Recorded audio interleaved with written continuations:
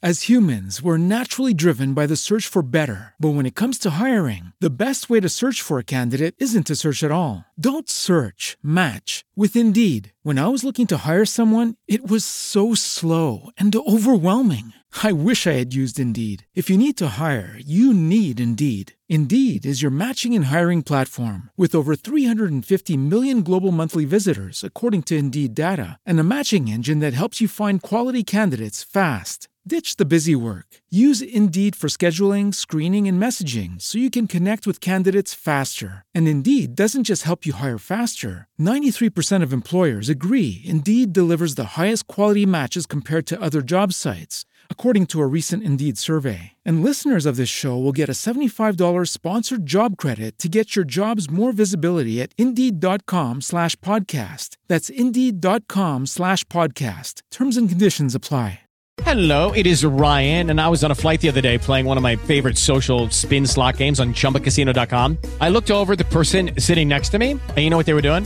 They were also playing Chumba Casino. Coincidence? I think not. Everybody's loving having fun with it. Chumba Casino is home to hundreds of casino-style games that you can play for free anytime, anywhere, even at 30,000 feet. So sign up now at ChumbaCasino.com to claim your free welcome bonus. That's ChumbaCasino.com and live the Chumba life. No purchase necessary. VGW. Void where prohibited by law. See terms and conditions. 18+. Swell Season Surf Radio is recorded by the Newsstand Studio at Rockefeller Center in the heart of Manhattan and is distributed by Wax.radio. Tough is life, back on the beach again, just a sunny day. Got no tan, rocking my leather man, New York to LA. The surf is up, we're pounding the pavement tonight, we're gonna play. Ooh, give me rock away.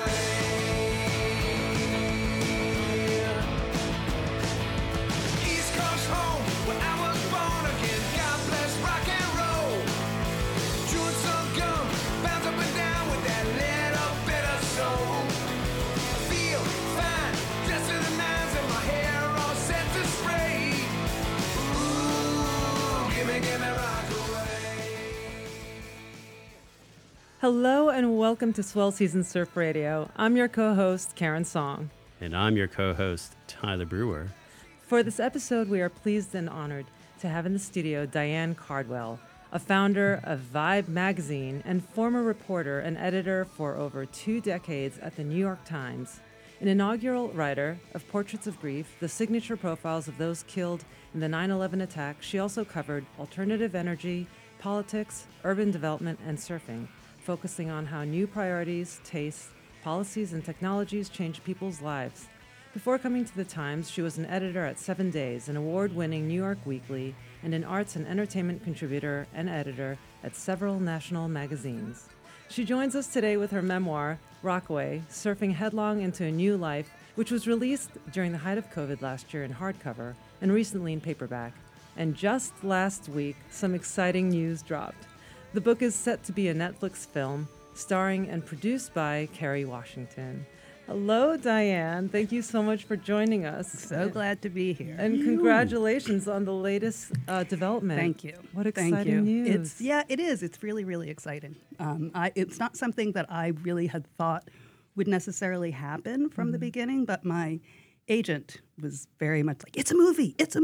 And so, yes. And lucky for me, Kerry Washington thought so too. Oh my God. So yeah, awesome. She's going to have to grow a few inches now.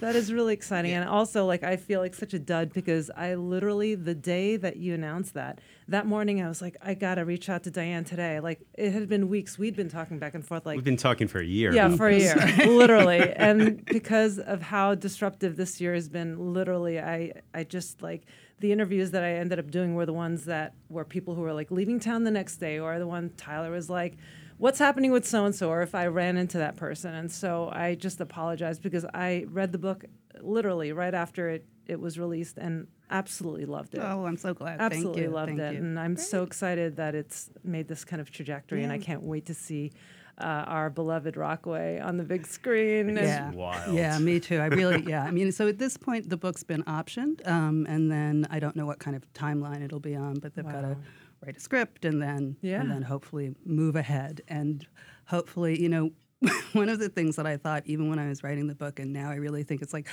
I just hope everything goes well so that I don't get run out of town. and then there's that. Right. Well, housing prices are going to go up after. Boy. Exactly. Yeah. Exactly. I mean, let me ask you, what are you going to do to ensure that it portrays surfing properly as a film? Because unfortunately, Hollywood has not a great record of portraying surfing in a positive light, or have taken some missteps in the past with certain movies. How do you think you can help control that, or help prevent or get the right messaging across? Well, I think part of it is I will have an executive producer role. That doesn't give me a tremendous amount of, up, down authority, but it does allow me to be part of the process. And, my role essentially will be to support Nichelle, the writer, in what she needs so that they can get it right? Yeah. So that they can show what surfing really is, and in all of its great and not so great elements, right? I mean, part of the thing about this book, I kept thinking, I could have just part of the thing about this book, I could have just subtitled it, Adventures of a Lousy Surfer. No, it's so much more. Yeah, it's so much more. But I think that's part of what was important to me, at least in the book, was to show that not everybody picks up surfing really quickly, and it's not always easy, and sometimes you got to really scrap for it, but it's so worth it when you do. I mean, what I loved is, and to step away from the movie, the book was just so much fun to read, and I really enjoyed it. And I just felt like there is this beautiful trajectory of this hero's journey. Literally, there's this singular pursuit, the Holy Grail, which is surfing, right? Right. And then you have your life and your world of hard New York, right? Ambitions and this idea of perfectionism that also drives that, and then this picture-perfect kind of life that we buy into it, right? And then here you are in the upside-down world, and literally the elements are watery. It's literally the upside-down world. It's everything that your previous life wasn't. And I'm referring to the book. The kind of trajectory is that it's kind of like a midlife situation. You are recently divorced, right? There are, as women, we have these point markers in our life that whether we want it or not, it just encroaches on how it defines us in terms of childbearing, right? Right. And the time of that. And so there are all these expectations and things that you feel like you need to be happy, or that defines you. And now here you are in this other universe, in the muck, and you have guides and teachers. I just think about The Ring, right? You have all the things all the people that guide you, and then the kind of crux of the biggest obstacle, of course, is Hurricane Sandy. Right. You've done everything to commit to this pursuit. You've bought a house. You're like, hey, I really like to just. I need to keep my surfboard somewhere and my wetsuits. Let me buy a house. Let me buy a house and spend a lot of money having it renovated just in time for a really big flooding storm. And literally, okay, Diane, you can really time things. Literally 9 months, which I thought the parallel of that and the idea of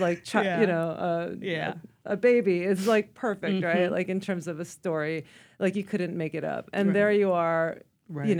Life and death, and that was so harrowing to read those chapters, and then to kind of come through and to find yourself and find community and you're back in your world, but it's actually the world that you brought with you from the underworld or the opposite world. It's interesting because you had this vision of your life and how it should be at the beginning of the book, and how also there's a certain impatience there. And then also with your surfing, there's this impatience. And you see this process of you developing this whole thing where it becomes more about the process and less about the end result. Right. And what ends up happening is you get that end result almost that you kind of wanted in some ways. Right. But it teaches, I feel like you learn this lesson through learning to surf process. Right. You know? Right. Well, it's funny. So my boyfriend Todd is an athlete, has been an athlete his whole life, and he always, whenever I would get like frustrated or upset with, I was working on something and the words weren't coming, and he was just like, just focus on the fundamentals. And the rest will come. Absolutely. And it's a little bit of it's a little bit like that for me with surfing, but also life, right? You can't, I think that as New Yorkers, we get very, ambitious and we get very focused on what we're going to get in the end. What am I going to get out of this effort that I'm putting in? And with me, with surfing, I was not getting the result that I thought I should be getting. I would watch people surf and think like, wait, why can't I do that? She makes it look so easy, right? But once I stopped being so kind of achievement oriented, it was I was like, oh, wait a minute, I get to sit in this water, this incredible, aquatic wilderness, Right. and watch dolphins and cormorants and, just be in a completely different way than I can be anyplace else. And so that was a really, really important lesson for me. Effortless effort. Yeah. That's a nice way of putting it. I like that. Taoism, it's, Yeah. it's really the surfing. more you try. Yeah, how many times have you had a surf where you are like forcing it? And you're like, I should be surfing worst. better, or you Right. get frustrated. And then the moment that you let go, Right. or you just say, I'm just going to relax, or I'm just going to get a bigger board or do something else, you end up just having such a better time and enjoying it. Yeah. But you don't think punching the water will help? I mean, look, I'm as guilty as anyone of hitting the front of my board, especially when I was younger, and being like, "Fuck, damn it, shit, I should have hit that lip harder," or whatever, And That's his level. but it's I'm like, hit the lip. I don't know what you're talking about. that's for the sequel to this book. But it is like this. Surfing teaches you these lessons. It's really, and I think you insert those lessons really nicely into this book. Thank you. With it, and it's not very preachy, those lessons either. It's just you read it and you're like, oh yeah, you kind of just see through that process, which I really enjoyed. Well, thank you. Yeah, I mean, that was something that was important to me. I wanted to try to make it feel, like a story, right? Because I felt like I had a good story to tell with a beginning, a middle, and an end. But I did want to kind of bring the reader along to these revelations that I got to have, right? So there's a moment when one of my friends said, who I was just meeting at that time, Bridget, she says, do what you love and you will attract the right people into your life. And I can remember she was so intense with it. and I just stuck with me. Right. And that's exactly what ended up happening. Wait, this is Bridget Body Surfer? Yeah. Bridget, yeah, of course. And also, Everything is intense. Yeah. That was also fun just Yeah. to see all our local was the people, best. like Davina. You got her inflections Brandon. really well. But thank I listened Yeah. to the book. Oh, so wow. Okay. So Diane, you read Thank you. you read for the audiobook too, loved which it. was wonderful. Yeah. And you really got Davina's inflections Oh, well. thank you. Like Oh, good. right. Good. Yeah. Like it's so good, dead on the money. Well, she has such a powerful voice, right? It's very distinctive. But the audiobook, that was an interesting experience. Do tell. Because obviously during COVID, right, we couldn't go into a studio. So I had to kind of create a studio in my bedroom. Because I felt that would be the quietest room. Literally, I had my desk sitting in the closet, kind of up against the closet, and then I created a padded room. I had pillows and quilts and towels taped to the walls. This is the glamorous world of publishing. Yes, exactly. I had a big ladder behind me with a kind of curtain, so I made this. I felt like a crazy person. And I looked like a crazy person. Joe, does this make sense? Does this sound like it's going to work? I've heard this so many times though, where people go into their closets or whatnot, and just to get that quiet quality, that really high quality. I've done that for sure. And, on this podcast. and you have to be Shaka's length. Shaka distance from the mic. Yeah, so it was, but I'm very glad I did it. We obviously had to stop a lot because, right, we're right near JFK. Yeah. You get the planes overhead. Yes, holy. And I would always hear them before they would. And so I'd be like, okay, I think there's a plane coming there. And, it's like I'm talking to, it's just somebody, I've got a computer running things. It's just, Oh my God. and I was like, did I hallucinate that was a plane? It's like, no, that's a plane. And then someone loud. shouting out your door, the waves are good, Diane. Dogs barking. So Well, what I love about this book and this time, I think, is also how it chronicles this bigger trajectory of what's happening out in every lineup in the world, almost, I would say, is that this huge influx of women yeah. in the sport. Yeah. And you were just the head of that curve, and to be able to tell that story, and it's not your traditional, mainstream surf story, and Right. where you come from and who you are is such a new story also to surfing. What I really, well, first of all, I wanted to ask you, for our listeners who don't know, who haven't read the book yet, can you just walk us through how you got into surfing? Because I love the story of it, and it's so beautiful and really is a reflection of where we are too in New York. Thanks. Yeah. So I was working at the Times. I had a beat covering bars, restaurants, and hotels. Poor me. So hard. Very difficult Really, job. just no fun at all. No. Some But people go to war. She covers. I go to the bar. So I was out in Montauk doing a story about the sort of waves of gentrification that had gone on there. And I thought, maybe I should go talk to some surfers. I hear this is a surf town. And I was like, and I was that's where it thinking, like, started. God, these people are intimidating. I don't know. And, they're kind of territorial, I've heard. So I go to the surf beach. And at the time, I was divorced. Didn't really know how I was going to be happy again. Didn't know how I was going to travel again because that was, I just didn't have a very good structure for doing a lot of these kinds of things. So, but, and I thought surfing was like for crazy people, right? I thought about, I'd see. Kinda is. Well, it is. I have learned that is in fact true. But I just would watch Wide World of Sports and see those crazy waves and think, why would anybody ever want to do Wow. that? So I got to the surf beach. It was, beautiful little knee-high, mellow waves. There are all these long boarders, like basically like dancing up and down their boards. And I just thought, what is this magical place? And these creatures, they look so powerful and free. And then I thought, maybe I could do that. I came off the beach. There was a little house for rent that turned out to be within my financial reach, right? So that first trip, Wow. this one My moment, goodness and gracious. I Changed your life literally forever. changed my life forever. And I literally feel like I felt in that moment, I was like, the universe is trying to tell you something. You need to do this. And so I came out. I took a lesson. I was terrible. I spent most of my time in the water, under the board. But I got to my feet for like an instant, a couple times, There and you I was go. just like, Wow. oh, what is this this my feeling? I have to have this again. That's and serotonin and again, dopamine, again baby. and Scared again. for you already just hearing this So, story. yeah. So it really, it was kind of, and then from there, I discovered that you could take lessons in Rockaway Beach.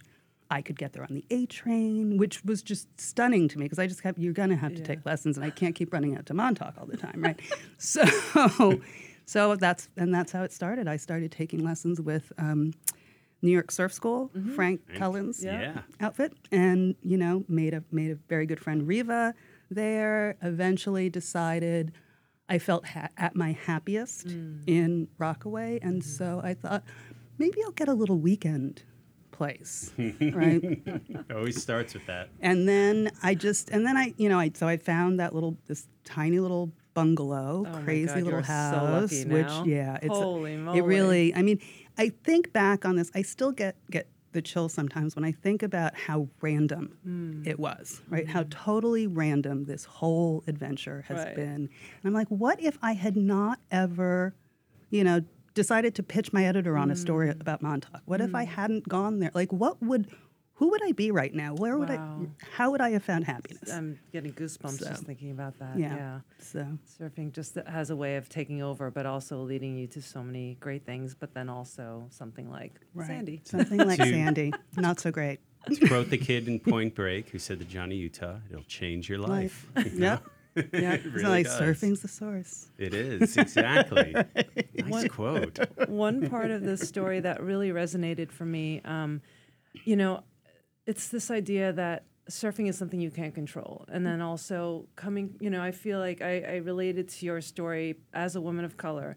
You know, I feel like, you know, I went to an Ivy League school as well. And I feel like all the women of color I knew, there was so much about achieving, but it wasn't achieving just for yourself. It was an achievement because you're carrying the weight of generations of people who sacrificed so much for you. And I mean, to read the trajectory of your own great-grandfather Right. in one lifetime, born a slave, and then not only graduated from college in Oberlin and was a teacher, that is tremendous. Yeah. But I also can imagine that is a heavy weight. Yes. As the generations, you know, progress. And it seemed like it was, you know, education was very important in your family. Right. And your father, there were a lot of issues, I guess. Maybe I don't know if the weight of that or other things, but it sounded like there was, but then to the whole idea of perfectionism. Right. And then like there's this pursuit that you can't, like you've excelled in so many areas of your life, even if you don't think you did. Right, But right, it's that idea of like, I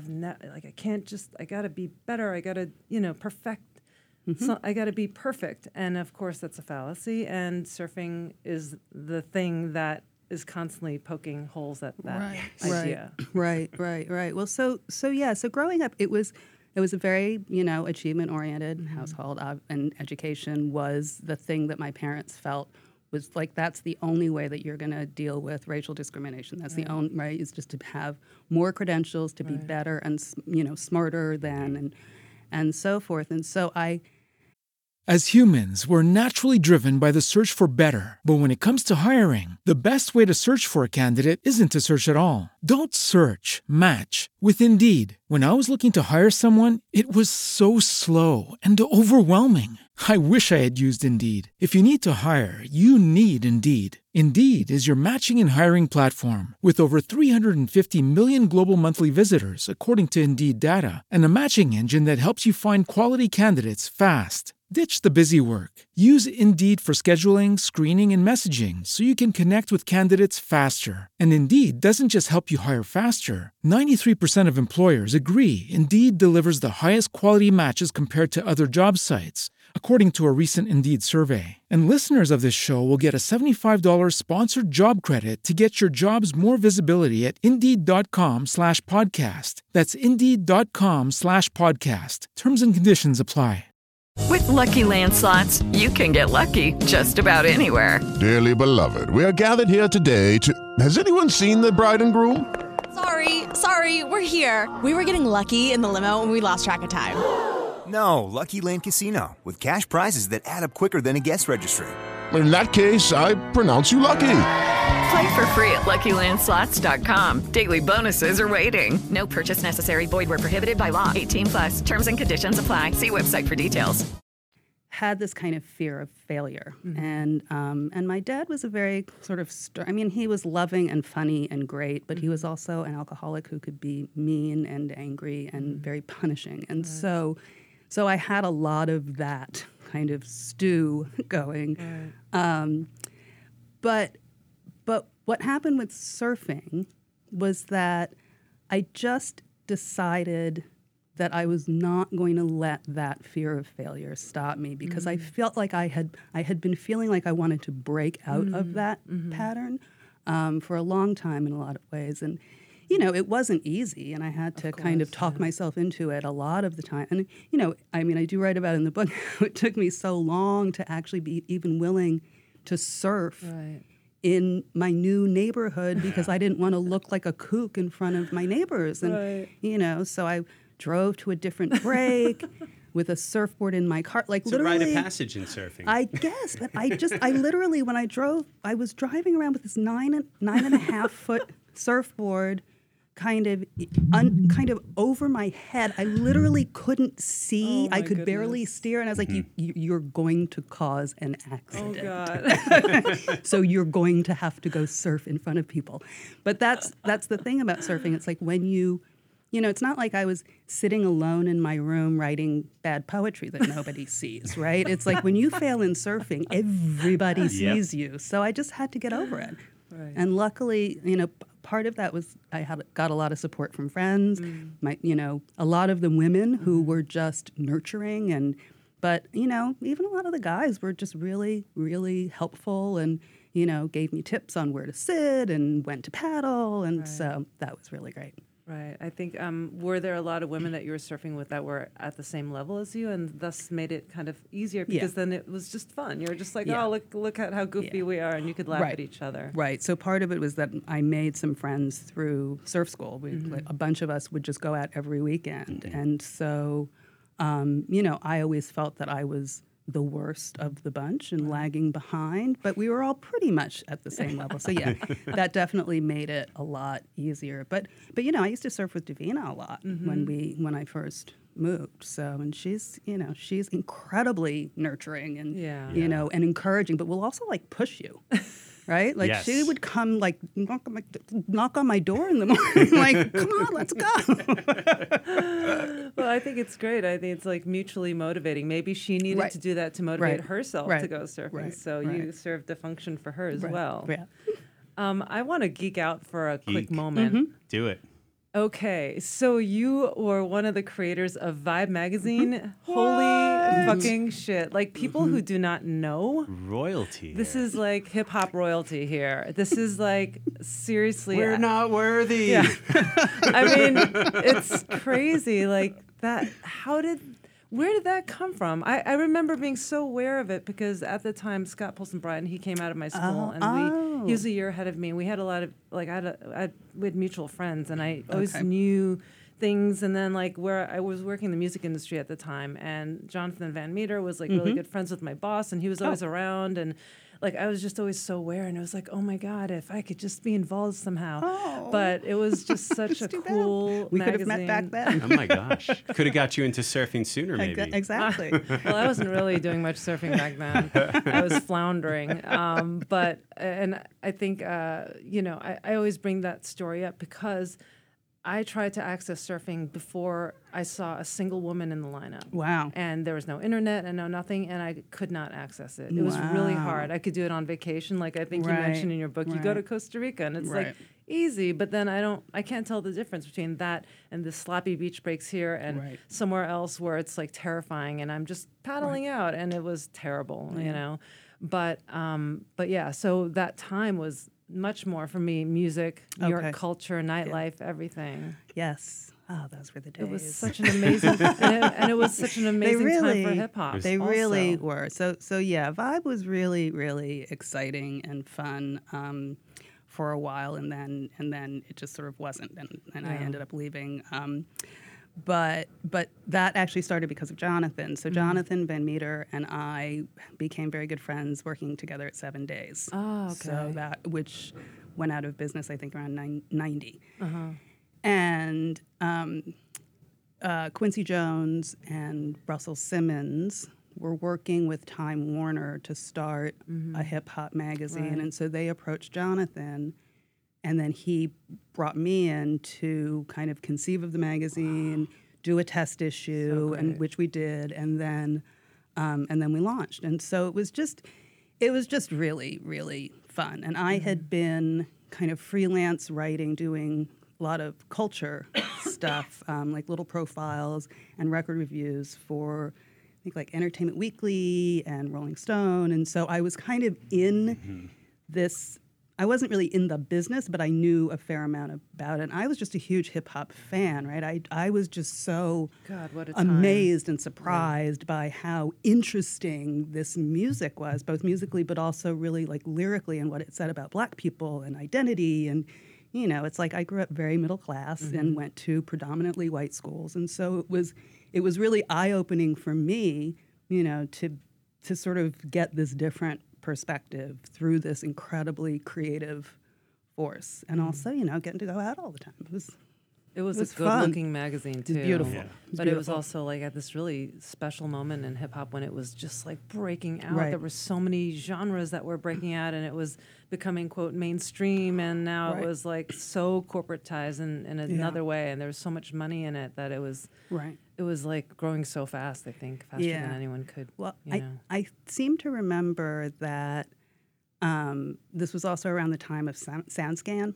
right? When instead of the radio stations having like reporting what was playing, there was actual like point of sale data. Wow. Yeah. And I think that just like revolutionized the Right. charts. And I might have this wrong, but I seem to remember that like NWA hit number 2 on the charts, and so then it was like, okay, people, right? Like Pay attention. This is real, right? Start playing our records. Right. So- That was incredible. Yeah. That was incredible. And then how did you transition out of that to the New York Times? How did that happen? I'm trying to think. You're commiserating and you're at a something bar happened. and then I'm so old, I can barely remember. No, so what's that? I have to get my ear horn. Did you say ear horn? I did.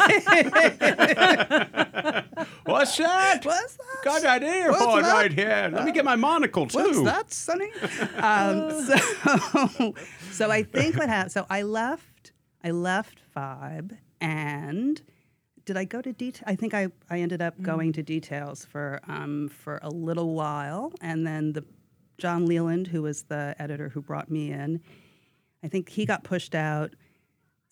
Joe Dolce came in, and then I decided, I was like, I want to be a writer. Now is finally the time for me to break out of my editing shell and be the writer that I'm meant to be. Right. And then Adam Moss, who had been the editor of 7 Days, called me because I called him and said, because I was making a big change. I was like, do you have any advice for me? And so he was, he gave me some advice. But then like 3 days later, he called me and he's like, there's a job opening at the New York Times Magazine for a story editor, covering pop culture. Like, oh, wow. Do you want to come talk to me and Jack Rosenthal about that? And I was like, yeah. Wow. No big deal. So that's how that happened. And then from there, I was at the magazine, I think like 5 years, and I had a revelation one day, like literally standing in my little cubicle, trying to broker interview access for a celebrity interview. And I just thought and my mother, I think, had just died or was sick. And I just thought, okay, when are you going to do what you really want to do? Like, when are you going to break out? Like, you can't spend the rest of your life like this, right? Brokering for an extra half hour for a writer to talk to some famous person. I was just like, I can't. So I ended up asking if I could try to become a reporter, and Joe Lelyveld said, yes, we'll figure it a way. And so I went to the Metro desk, and but again, it was having to start over, right? I was older than most of the other reporters. I had never done this really at that level before, so it was another moment of just like, do not fail. You must do well at this, or you'll have to leave the Times. Oh, wow. So. But you seem to be very good at just like, let's just, all the obstacles are there. I'm not supposed to do this at this time of my life, but you know what? Let's just do it and see what happens. Yeah. So at least there is that seed in you that is like, you know what? I need to break out of this thing, and you have the courage and just the blind kind of vision to get there. Stubbornness. Stubbornness. Well, I will say this. I do think part of that is having grown up with a father who felt unrealized, and I feel like that was part of his drinking problem. Was that he was just full of this sense that he hadn't done what he was supposed to do, and I was like, God, I don't want to be that. I don't want to be a bitter, angry person for the rest of my life. That is very heavy. I understand that feeling. As you get older, it creeps in, and then also with the legacy of this kind of intergenerational stories building up. I mean, even I can definitely relate to that, but I also can see why there might have been this kind of sense of tough love. Also, it is that fear of their own failure that they're Right. also putting on you, and Right. they also want you to thrive and be Right. safe and Right. all of it. It's a lot. It's a lot. It's a lot. It's a lot. And how do you begin to, break that down Right. and digest it and Right. then process and grow and do what you need to do Right. as your own soul in this Right. earth? Yeah. What do you think they would think of like your surfing in pursuit of it? What a waste of time. No, I mean, like it's especially you've got this incredible book that came Right. out of it and this wonderful life that Yeah. you've created. Like Yeah. I imagine there must be something there. Yeah, well, I think that both of my parents would be proud of me for having written the book. They would, and I'm sort of sad that they didn't get to see that. But I think my father would just be like, why, right? Would just be sort of mystified by it. My mother, I think, would think it's cool. Yeah. Like she would worry about my safety, Yeah. but I think What mother doesn't. right, but I think she would think it's cool because she wasn't super athletic, but she was just very kind of a person who like went out in the world and did things, right? Always wanted to go out in the world and do things, and so I think that she would be proud of that. But I think of my father from time to time because he always used to say that a good pool player is the sign of a misspent youth.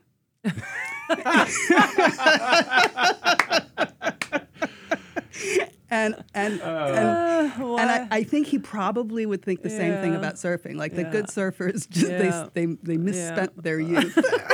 Well, to be honest, like my brother and I always talk about this. Like if you're like a really good surfer and you, if you're a really good surfer, but you're not like professional, you've probably spent way too much time surfing. Maybe, I've always felt like, yeah, he's really good. Man, he probably wasting so much time surfing should have been spent doing other things too, Oh, see, No, that's just my insecurity when I see a really good surfer sometimes, It's more just a way of putting them down to make myself feel better. Exactly. Exactly. Okay, got it. Well, you grew up in New York and you're from New York. How did surfing then kind of change your relationship to the landscape of the city? Well, it's funny. I was actually I was thinking about that a little bit on my way here today. I mean, one of the things that Rockaway has done is just opened me up to just yet another way that you can live in New York. Right? That's the thing about this city that I think is endlessly amazing. Right? There's so many different ways to live. But it has also turned me into way less of an urban person. Right? Like I get on the subway and I come out in Midtown Manhattan. Thanks for coming, by the way. Yes. Thanks for coming It's a bit to of the a studio. trip, we know. Absolutely. But it's like I feel like I don't know how to act. Right? Well, you start to feel like a fish out of water. Yes, absolutely. In the city in some way. Or I don't know about you, but I used to always feel this too. Like, and sometimes I feel this is special because I surf. It gives you. And this is something I want to talk about. It's like how surfing has given you an identity. It gives you something to identify with, a community, to belong to a tribe. It really gives you a way to stand out in the city when everyone else is maybe watching a baseball game or doing something else. I kind of, in my head, I'm always like, yeah, but they don't know what it's like to ride a wave or something. And you feel like a little different. Yes. Surfing definitely has made me feel just cooler in some way. And it also just, gives me such a reset, right? Like going into the water, catching a wave, even if I don't ride it very well, there's just something that's very grounding about that. But yeah, sort of being part of this tribe that is still a little bit mysterious, I think, right? And has this kind of allure. And so many strangers on the street in Rockaway will say, older women especially, it's like, oh my God, you surf. I would be so terrified, or like applaud when I come out if I've ridden away. So it is really, I think it does have this kind of mystique about it. And it has codes and all sorts of weird science and and you have to learn mysticism. And you have to learn a lot of that and then explore. So yeah, definitely it's given me a different sense of myself. What I wanted to ask you this. can you define what a surfer is? Because this is something you talk about in the book. You know, your friends like, oh, well, you don't want to be one of those cultural surfers, you know? Right. And so I started thinking, like, what would you consider a surfer now? I don't know. I guess someone who surfs consistently, right? Someone who actually prioritizes surfing, not over lots of other things. And it's not even about the volume, right? But it's about the commitment and actually participating in the practice, right? Like there's I think it's a New Yorker cartoon that has a guy going into a surf shop, and he's like, what would be a good board for someone who talks about surfing all the time but only goes once or twice a year, right? Yep. I've not seen that. That is hilarious. That's great. That is great. That is so funny. So that's, and I mean, I get that there are a lot of people who love the lifestyle, actually have enjoyed surfing a couple times, but have whatever obligations that they are putting ahead of actually surfing. And so I don't think those people are really surfers. Right. I think they're dabblers. Yeah, there's a reorientation that happens when you are a surfer. Everything becomes, your entire life is reoriented, where it's now about prioritizing that, and everything else kind of like has this loose kind of, it's the loosest kind of schedule, because you're always like have a bookmark in there, like, we have plans, but let's check back that morning and see, because you have to make sure, you're like, I see a swell and I'm not quite sure if I'm going to be available that day. And so it's always that kind of, priority. Yeah. Yep. What about the anxiety of being a surfer? Well, there's that too. It's particularly here in the East Coast. It's like binge or starve, feast or famine, and it's also like you're supposed to do something in the city, and you're supposed to go into work, but the waves all of a sudden have turned on, and you look on Surfline Cam or something, and you're just like, oh, and it's a real. Yeah.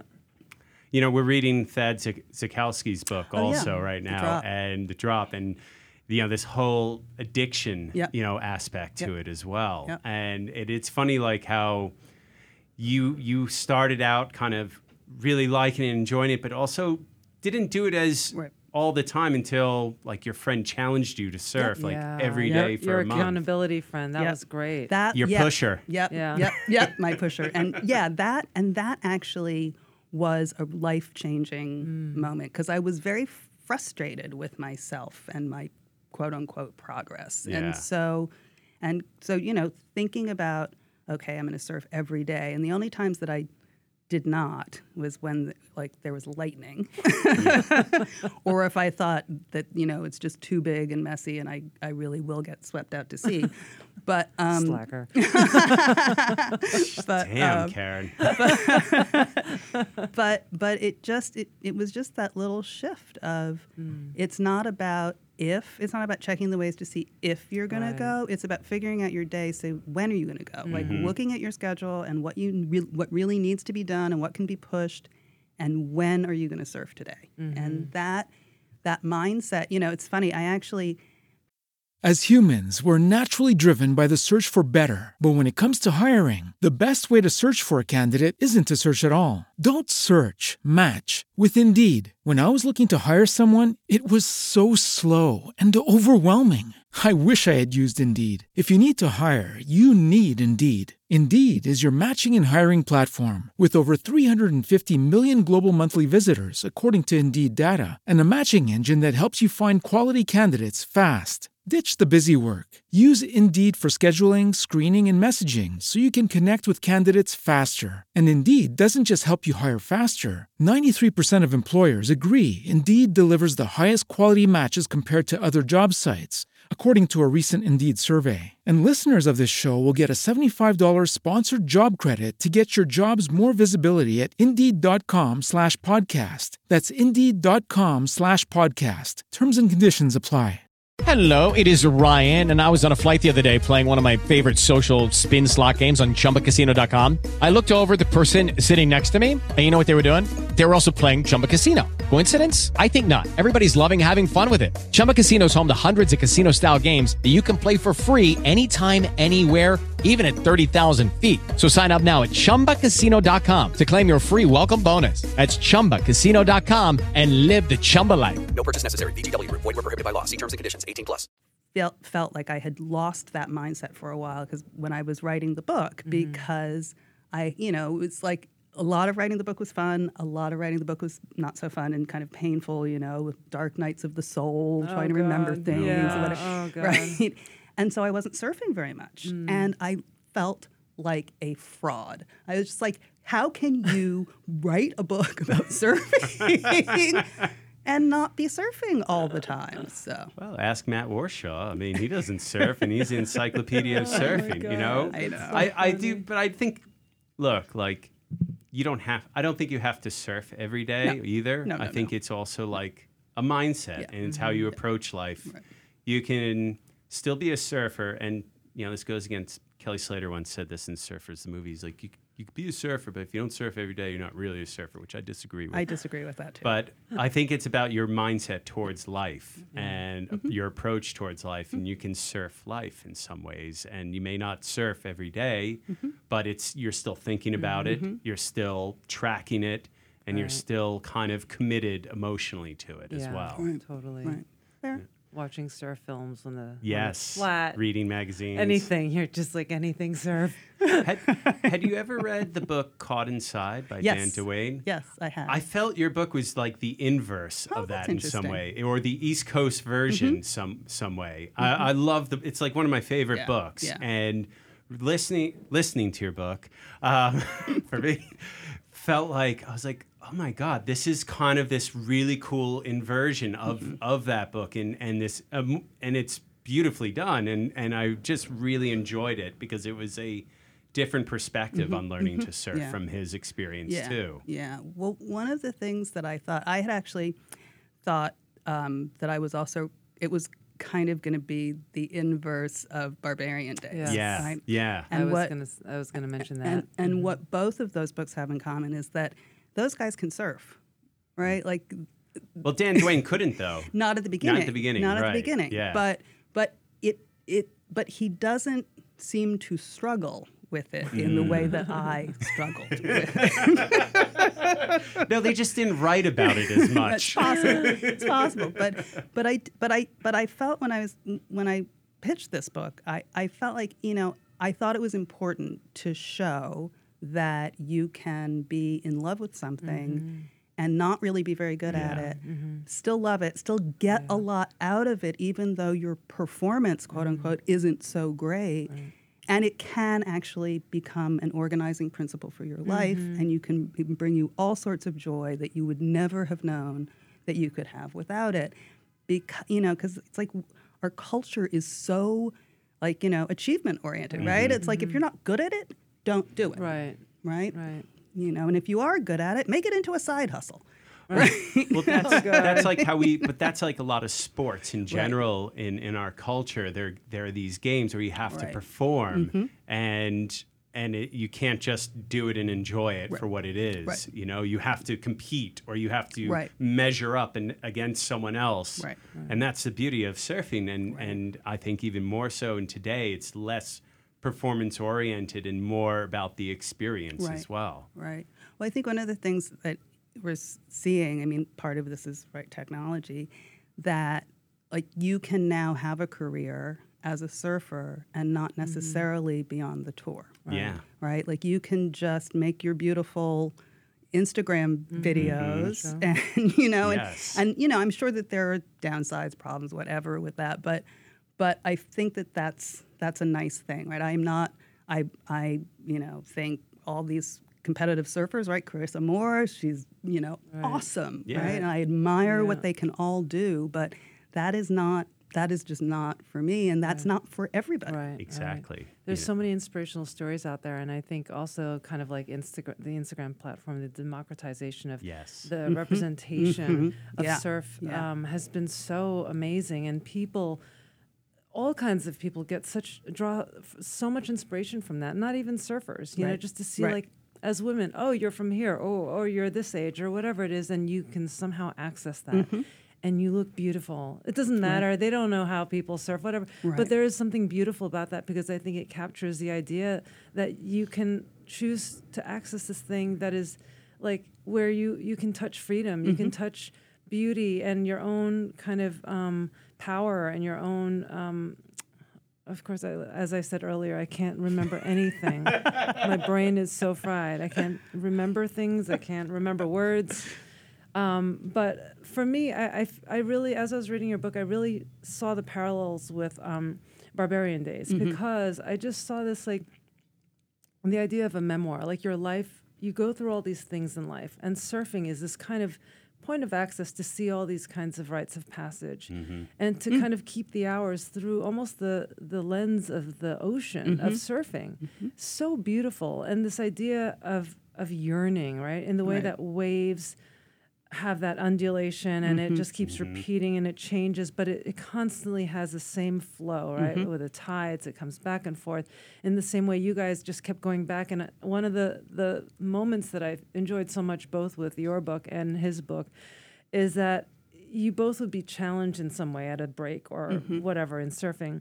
But you just keep going back, and you're like, "What are you doing? Why do you keep going?" And you keep doing it. But there's something that just keeps bringing you back. This yearning, this thing, the Holy Grail that you're trying to get. And then in the meantime, life just happens to hit these notes, and it's just so beautiful, like really tender. And then also on top of that, other than the lyricism and everything, I really appreciated all the detail, like all the detail of Rockaway history, of even your surf terminology, of even your meteorology, like all like the techniques, like everything about it was just spot on. And things that I didn't know. Skillfully done, because so often it can get done wrong in the from a less skilled writer. And the way you capture it, you sound credible, but also you explain it in such a way that a layman, anyone can understand it, which is really appreciative. And also someone who knows more, like to hear it in a different way. Like for me, I was like, oh, wow. Like I learned a lot just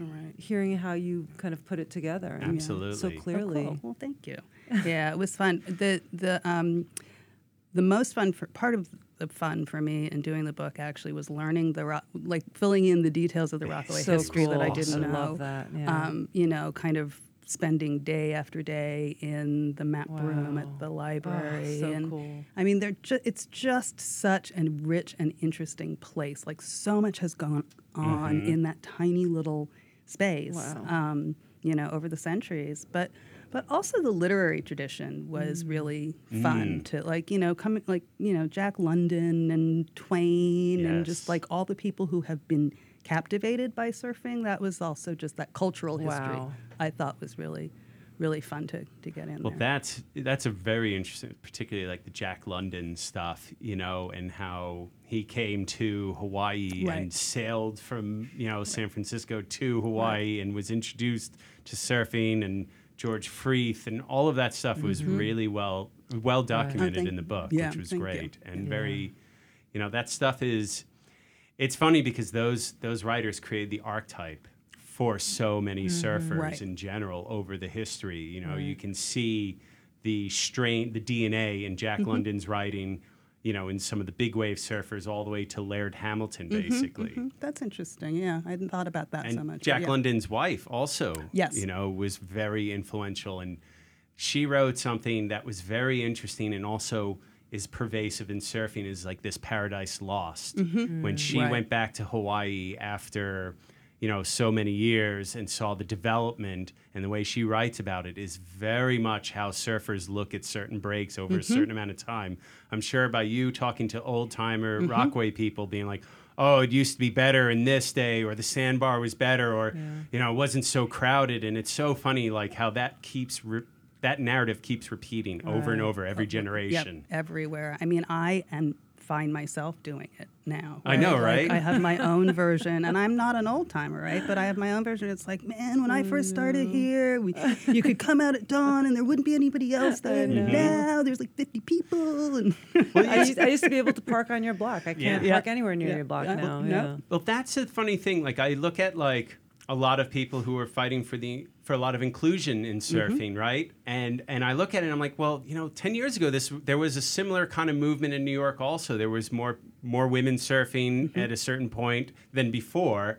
And then about 10 years on, they get kind of crusty and salty and like, man, should have seen it 10 years ago. Right. And it's funny, like surfers have a habit of doing this. Doesn't matter what you are, over time you remember fondly of a certain past period because it captures a certain moment for you. That's exactly right. Right. I mean, that's sort of the function of nostalgia, right? It's like it's back when you discovered something.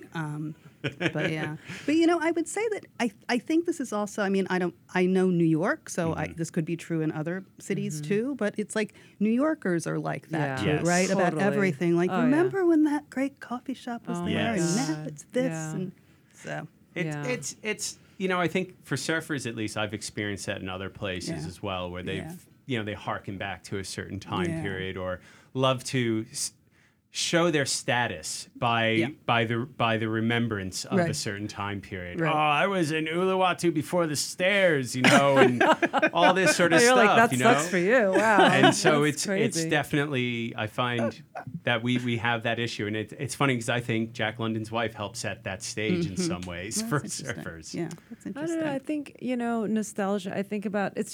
I think our resistance to change, maybe, because things change so fast. And we're just trying to hold on to something which is kind of antithetical to what we do as surfers, right? Right. We love it because there's nothing to hold on to, really. Or we are trying to hold on. Maybe that's the lure. That's why we keep going back, because we're trying to get that thing and get closer and get that thing. And you just, you're always chasing the dragon.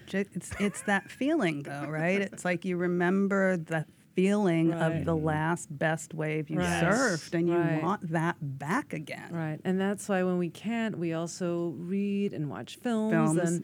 And that's why I absolutely enjoyed this book, because there's nothing. Shop for another wetsuit I don't need. New boards. Feel the rails of a board. Like a well-written surf book is such a joy to read. Thank you. That's what this book was for me, and I know for Tyler, him listening to it. There were certain points where I heard your emotions, and just captured me. It was really good. You read it very well. Thank you. Yeah, there were a couple of places where I had to stop. I could hear the quivering in your voice. Where it's like, I think it was mostly stuff around my mother. Yeah. But yeah, it was interesting. I will say that if I write another book, I don't think I would do the audiobook unless it's this personal, right? That's one of the reasons that I did it. But when I was reading that, I was like, wow, some of these sentences are long. You're like, I gotta take a breath. Hold on a sec. Like, they look good on paper, but man. Wow, that's great. That's great. I'm like, I want to volunteer to direct the film. So if you, if you know anyone who's looking to direct, they're looking for directors, just throw my name in the pot. I mean, the question is, who are you going to give to be the surf expert on the beach, for all that? Which of your surf instructors? That's interesting. That's an interesting question. Because there's going to have to be someone who's teaching Kerry Washington. I'll throw my hat in the ring. I won't say no. Look at if us, you say we're yes. such whores. We're just like, here you are on the show, and we're just going to put you on the spot. So we're just trying to get some jobs out of this. I do want to mention, like, what I really loved, because it's kind of personal, is Tim Hill. Yeah. And being mentioned in this book. Tim, for our listeners make me weep again. Who may not know him, he was a Rockaway stalwart who had been there for decades and started the skate park there and was just an integral part of the community. And he had passed away about 2 years ago. You know, and just to hear him and to hear certain inflections in his voice from your, you know, your writing, just really, and just his generosity. It really touched me, and I mean, I got goosebumps right now. You know, I mean, he was a special guy. I mean, it really, you know, and he also helped start the community garden, right? Which is still just gives back to the community just so much. But yeah, that you know, he was one of the just really welcoming people in Rockaway, right? Made me feel like I was part of the community. He and Kiva both. So, and then, you know, Kiva literally rescued me from the swirling waters with a stick. Of Hurricane Sandy, crazy. With a stick. What was sort of hilarious about it, I laughed even at the time that, you know, when I came in and she, you know, rescues me with the stick, and she's like, she was all excited. And she was like, I saw how to do it on TV. And I was just like, if I didn't love her already, that just cemented it. I was like, this woman is awesome. And yeah, so she and Tim, you know, hosted me that night. It was something. It was great. Like I've always loved his demeanor, and I loved how accepting he was, and how he really was community oriented. And I always felt like wanted to have part of that. Like I was like, I learned from watching him a bit. So you know, it was great to have to hear that voice and be reminded of him. Yeah, I think that is kind of like the upside of surfing, right? The tribalism, the positive side of it is this intense sense of community and how we do look out for each other. And it's like always so nice to go to the beach and run into people that, you know, it's you never have to make a plan. You know you're going to run into someone somewhere. You could be in a break in another country and you run into someone, you know, like so. And then this idea of like, oh, you're my people. Like it's such a good feeling. Like, now that you're you know, a veteran resident of Rockaway, like, you know, don't you feel sorry for people who don't have such a sense of community? I feel like I do. I mean, I by default, because I'm there all the time, feel it. But it's such a weird thing to imagine that other people don't have this sense of community. Right. Like maybe it's around their kids' school, parents, or something. Well, but I think that's what happens, right? So that a lot of people do develop community around their kids' school or life or their neighborhood. But the thing about, and you know, that's fine. I'm not saying there's nothing wrong with there's nothing wrong with that. It's like fine. Community is good wherever you can find it. But the difference is that when you have a community that's built around a specific activity in a specific place, and that is both a challenging activity and a challenging place, but also a wonderful activity and a wonderful place, right? It's like we've all given up whatever we have to give up to or deal with to live here and surf here, and we love it. And so you have an immediate sense of common ground with those people, which is, I think, a little different than community built around, you know, just a neighborhood or a school. They don't have whales. They don't have whales. Environment. Well, there's this level of commitment, you know. I think you get accepted in this tribe, in this community by, you know, the level of commitment that you put showing towards it, up, like showing up and surfing every day, or taking lessons all the time, and constantly showing up. And you know, it's like after a while you're gonna break through and get accepted in. I think, particularly in surfing, I feel like that happens in a lot of places where a lot of the beginners who keep knocking at the door and keep coming will eventually become accepted. And once you're accepted, it's pretty gratifying. Right. No, that's exactly right. I felt like, you know, as soon as I moved and was, you know, on the boardwalk at first for a lot, watching, tentative, and then in the water, it was almost like I had because I'd made the commitment to living in Rockaway, which, you know, I had a job in Midtown, and that's a long commute, and it's, you know, and we don't have all the great services and conveniences that many other neighborhoods have. But it was almost like, well, you've committed to be in this place, so I'm going to help you, right? Because you obviously, you know, really, really want this. Yeah, and then you saw that with Sandy. You know, absolutely. It is incredible, you know. Although one thing I felt was a little glanced on, forgive me. No, is like the work that Davina and Brandon did with the Rockaway Beach Surf Club and the hipsters that you say in some portion of the book, because they became helpsters. And the only reason I say this is because I helped organize a lot of them too. And I felt like there was something there that the Brooklyn surf community or the New York City surf community came out in full force. And I felt like I was waiting to hear more of that in the book, Fair enough. But still, like, I mean, the community was totally amazing after that, I thought, for sure. Yeah, I think it's different when you actually have to live there and True. do it. I mean, I know all of us probably made our way out there.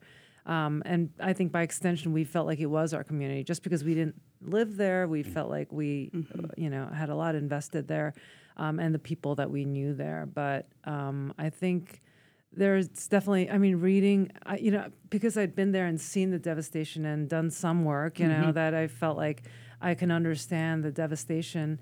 Reading it in your book, really, it was like, whoa, this is a whole other level of fear of mortality, of like, I mean, just, nature acts so quick, right? Like when something passes through.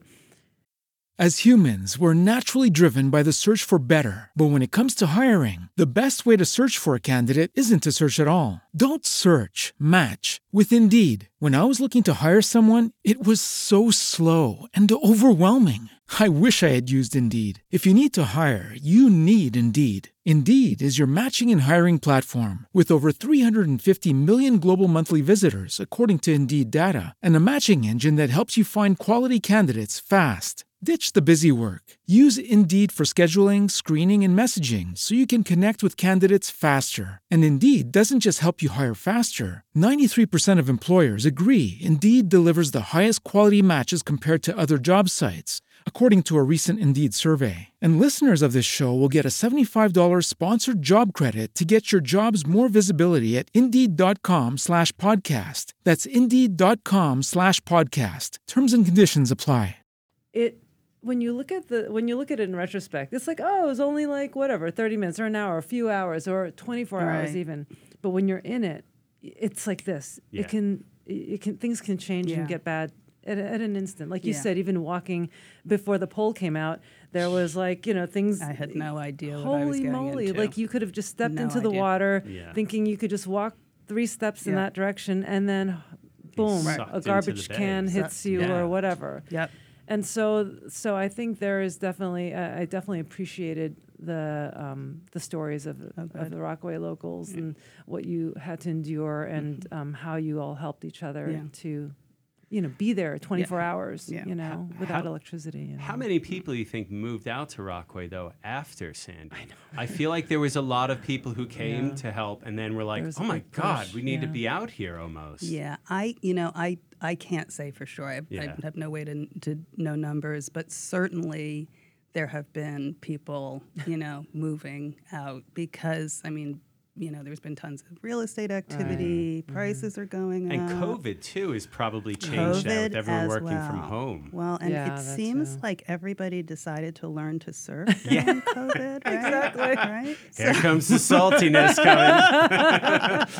All these people show up in my break. I gotta get hard on them now. Teach them some etiquette. I survived Sandy and they come out of COVID. Yeah. They didn't No, earn it. It's definitely, it just feels livelier, right? Yeah. Like way more people. So much going on. Yeah. The A lot hotel. going on. The My hotel. God. Yeah. The fancy schmancy The hotel. fancy hotel. It's nice. That is They had a very PS1 warm-up session there on Sunday. God. I They did. wanted to go. It was raining and I was exhausted, but it's happening at Rockaway. Like, that's crazy. How fun is Jeez. that? Yeah. But also, like, oh boy. What are your thoughts on that? Like on Rockaway and its current development trajectory. Now that there's a huge plot of land, in the 50s that have been bought, and looks like that's going to get God. developed. It seems like there's There's a lot of activity. Yeah. I guess I am of at least 2 minds on it. Possibly more. possibly more. But, I mean, in some ways, it's great, right? Yeah. That kind of attention and activity and investment, brings services, and that's a good thing. That's something that the peninsula has not had.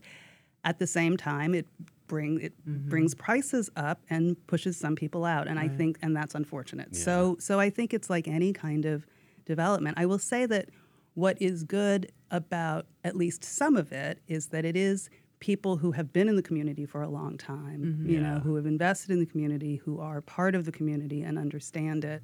But, I mean, is it really, I don't know. I think, I guess I don't think I have anything else to say. All right. What do you think about all the new jetties that are going to get built? Oh, I think that's great. So Are excited. I think they? that's fantastic. Yeah. Wow. My neighbor that's is running that project. Really? Dan Fault from That's the kind of Army Corps lives right next door to me. Can we convince Dan to get maybe a couple Weber wave reefs? They're like these artificial surf reefs Greg Weber, Surfboard Shaper in Australia, had developed that are kind of these floating reefs that you can create a boardwalk on and creates a safe swimming area. And they create a right and a left, and I'll mention that. and they have shark nets that go around them. I will have to mention that. to Yeah, him. let me know, because I mean that would be an incredible resource, Yeah. and of course more surfing beaches. Right. Do shark nets actually work? It would, because it fits inside it fits around the reef, the break, the artificial I see. break. Got It's it. this really cool V-shaped reef. That's really. I'll show you after. Very For our I'm listeners. sorry, I if cut you you follow. off. Sorry. You were going to say. I don't Oh, remember. no. Oh What was I no. going to say?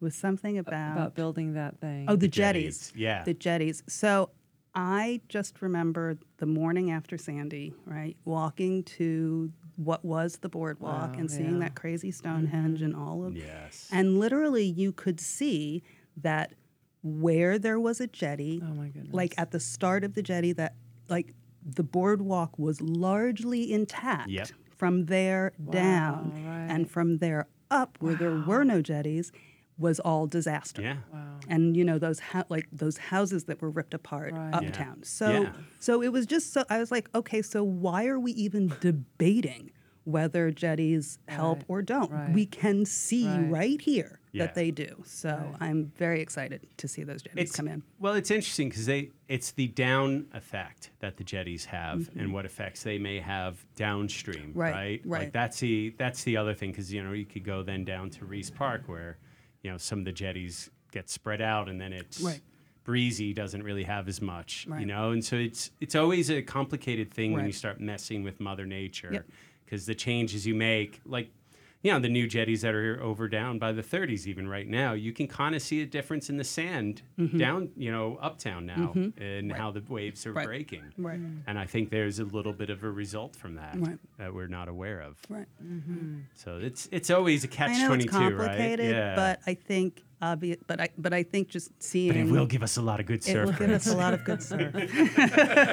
So what is your goal now as a surfer, and at the level that you're at? Like, do you have a goal? Do you have are you just like, I feel like as New Yorkers, we don't just we have like some quiet ambitions sometimes. Like, do you have any quiet ambitions in terms of your surfing, and what breaks that you might want to be able to serve? Or I guess I would like to get to a point where I feel less afraid of anything above my waist, right? Like I'm kind of like knee to waist high. I'm happy, and anything bigger, I seize up, and I would really like to get beyond that. So that's a big goal, and I think I can get there. But it just means like going out more, So I'd like to push my comfort zone a little. Just fall on the first wave of Big Day.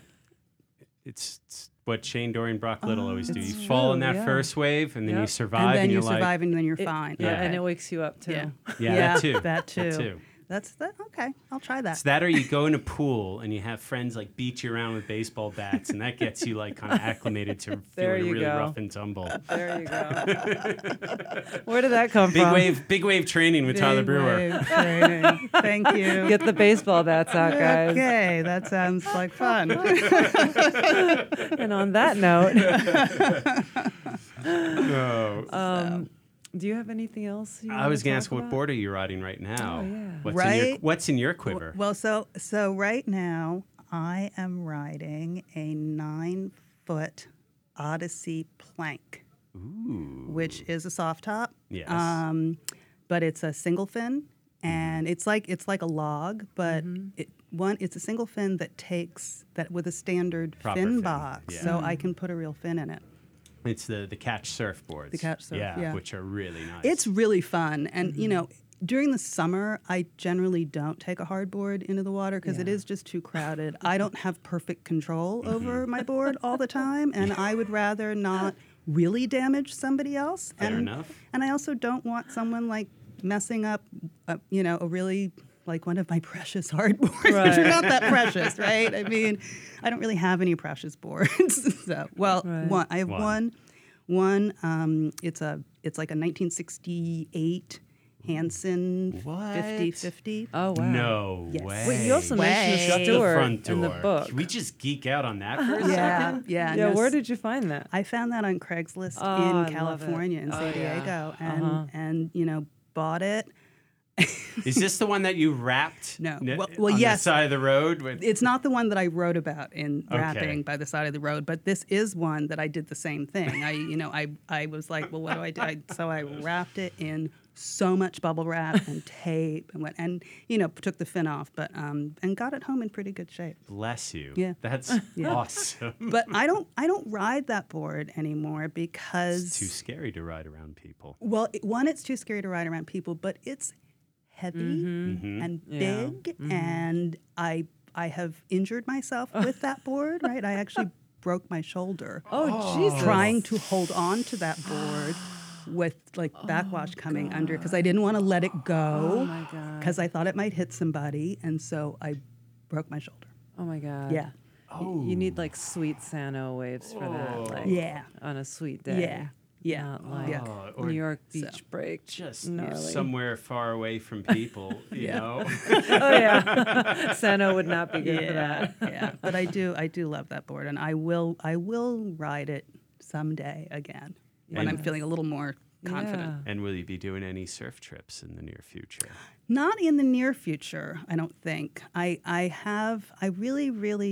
really want to go back to surf camp, but I think I want to try Surf with Amigas because everyone is always telling me how much they have loved it. But the Surf Simply crew is, Oh my God, they're first, I love their amazing. podcast. The podcasts I are didn't know they did great. one. Awesome. And Podcasts, the online tutorials that So they good. do Oh, wow. are really, really good. And I love how they teach you and train you, and Yep. there's a debrief and all this No, stuff. they're it's great. really thorough. They're great. They're great. But yeah, I think oh no, that's not true. So yes, we might be going to California Nice. in a couple months, Santa Barbara, because Todd wants to go to a basketball camp thing there. So while he is doing his basketball business, Sweet. Surf the queen of the coastline right there. yeah.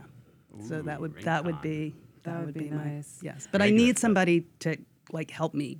Right, I need a friend to Well, take that's me what into I that. wanna ask right, you. It seems like it would be a bit, full on. Yeah, you know. like you need a guide to a break like let's that. call Tom I Curran think. up. And Yo, Tom. Tom, let's do Yeah. this. Show me. A guide, if not You could for say anything. you're writing a piece for the New York Times or something. If not for anything, just to give you a spot, a space. Right. Well, do you use your guise of being a journalist Your to guise. break?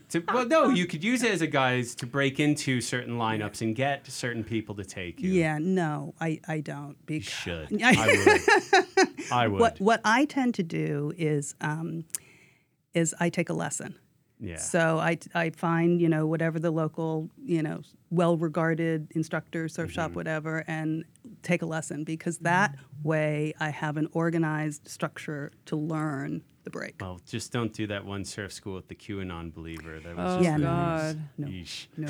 I haven't heard about Have to that. stay but away from that I one. don't think I need to know. I mean, I noticed in the book that you have, there's always this return to a lesson. Like it felt like you couldn't access it unless you did it through a Right, lesson. right. At a certain point, does it ever feel like a crutch, or do you feel like it's important to your growth, or like what do you get out of it? And like for someone who's a beginner, like would you recommend lessons, or for what purpose and for how long? Yeah. So I think I still take take lessons from time to time. So anytime I go to a new break, right? If I feel like I want someone who knows it to introduce me to it. Like if I don't have a friend that I could go with, I will do that. And also, I'm always in need of more instruction, right? I don't see anything Always room for improvement. wrong with that, right? Yeah. I do think that lessons did become a crutch for me and kept me from being able to kind of go out on my own, in part because I spent a long time just letting somebody tell me when to go and not looking back at the wave. So it took me longer, I think, to kind of figure out how to judge entries and that kind of thing. But you know, I think lessons are great. I think there's so much to learn in surfing. So much. Right? So much. Endless, Always. And so I think let somebody help demystify that for you. But I do think it's important to also go out on your own and make your own mistakes. But you know, I also do think it's important to learn the etiquette and follow it. Yeah. So because I am seeing a lot of that in Rockaway these days, right? Well, I mean, people who just don't know. Well, there's certain people who are renting boards and without instructions. And I think that's a real issue. And I actually encouraged our former guest, Yuri, to create instructional videos. And I told him to have these people then send them to the YouTube channel so that they can learn the etiquette and stuff. I also don't understand why we still don't have an etiquette sign up at all the different beach breaks, all the breaks. Just seems like a natural thing to have. You know? That's interesting. I think people who are beginners, when they look at that landscape, they don't see order. They see everyone just getting whatever. So I think that, you know, like with surfing, with so many things about surfing, if you don't know, you don't know. Right. You know? And people just grab a board. They see everyone else just getting waves, and they're like, I'm going to get a wave. And there's no knowledge that there's any sense of order happening, any Do they need to just watch Kook Paradise before they? Such a good movie. Such a good but kind of mean movie. It's a good movie, but it's so mean. It makes you insecure. That was referenced in the book, right? Yeah. Like it was a Sandy. Yeah, no, Riva and I went to, it was at the Surf Film Festival. Yep. Ah, right. So Riva and I went to, and it was just fun.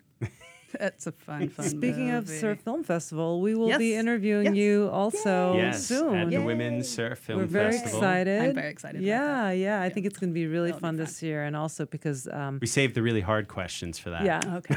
No, but the fact that we didn't. We had a year where we missed it, so I feel like there's a lot of anticipation and excitement for it, and I know I'm excited. I am too. Me too. So I think just for us all to be together. Yeah. It was weird last year. I feel like at Rockaway, everyone was there all the time, and it was kind of fun. And this year, it feels a little sad. Like everyone's people are traveling, people are here. Some of the sandbanks aren't working so well, so everyone's just kind of dispersed, and it feels like, oh, where is everyone? Really? So I'm excited. I don't feel like that at all. I feel like I see like that. everyone out all the time. It's not like it was last year. Last year was really felt like we're going to the classroom, kids. Because no one was working and everyone was home. It was great. I loved it. I kind of really enjoyed it. Also, because the sandbanks were breaking so well where we usually surf. They were. Yeah. And so it was fun. Wow. Yeah, they haven't been so good this week. This week. This year. So Well, see, far. for Summer. me, Yeah. it's been awesome, right? Because it's been tiny, little crumbly waves that don't frighten me. True. No, it's been. There's been lots of nice, kind of mellow, surfable days, which has been nice. Yeah. It's just the breaks have not held up as nicely. I have to say, for a log, I found that Uptown was pretty good recently. Shh! I know. What are you doing? I know. Blowing up Should we take this spots off? here? You know, you could beep it out. I'm gonna bleep that out. Beep it out. Gosh. I just feel like everyone knows. You want to geo-target it on your Facebook as well? Come on. I meant 90th. 90th is working really great. That's what I meant by Uptown. But yeah. Ooh, what is this secret spot of which you speak? Breezy Point, guys. No. Epic at Breezy. Oh my gosh. Yeah. Now someone's gonna have some words. Diane's like, I didn't say it. I didn't say Yeah, it. you can cut all of this out. You can definitely cut all this out. Just cut to us laughing. Ha ha ha ha! You blew up the spot. Diane, thank you so much. Thank you, guys. you so This much was for awesome. So leaving the nest, the Rockaway nest, to Yeah. the concrete, hot, steaming jungle. The wilds of the city. No, We thank really you guys. appreciate it. And really fun where for can me. our listeners find your book if they want to get it? Everywhere? Everywhere. No, they can find, it's you can go to my website, dianecardwell.com. It's available online through Amazon. Audible. Audible. iTunes books as well. You can hear this wonderful voice read the book, which is great. She Yeah. took to great pains to record the audio. Yes, so in my crazy closet. in the crazy closet. Fighting JFK. Thank you so much for writing this book also. Yeah. Thank you. Really Serious. enjoyed it. And Great. I'm excited for our listeners to all read it tomorrow. It's great summer reading. It's so much fun. Yes. Thanks, Diane.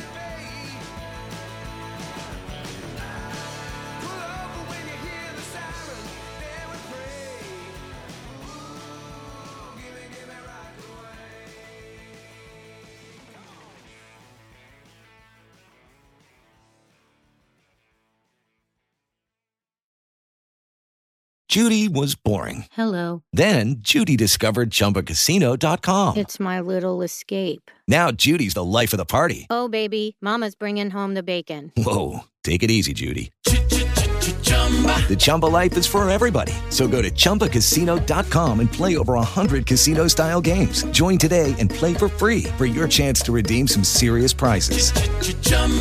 ChumbaCasino.com. No purchase necessary. Void where prohibited by law. 18+ terms and conditions apply. See website for details. It is Ryan here, and I have a question for you. What do you do when you win? Like, are you a fist pumper, a woohooer, a hand clapper, a high fiver? I kind of like the high five, but if you want to hone in on those winning moves, check out Chumba Casino. At ChumbaCasino.com, choose from hundreds of social casino-style games for your chance to redeem serious cash prizes. There are new game releases weekly, plus free daily bonuses. So don't wait. Start having the most fun ever at ChumbaCasino.com. No purchase necessary. VGW Group. Void where prohibited by law. See terms and conditions. 18+.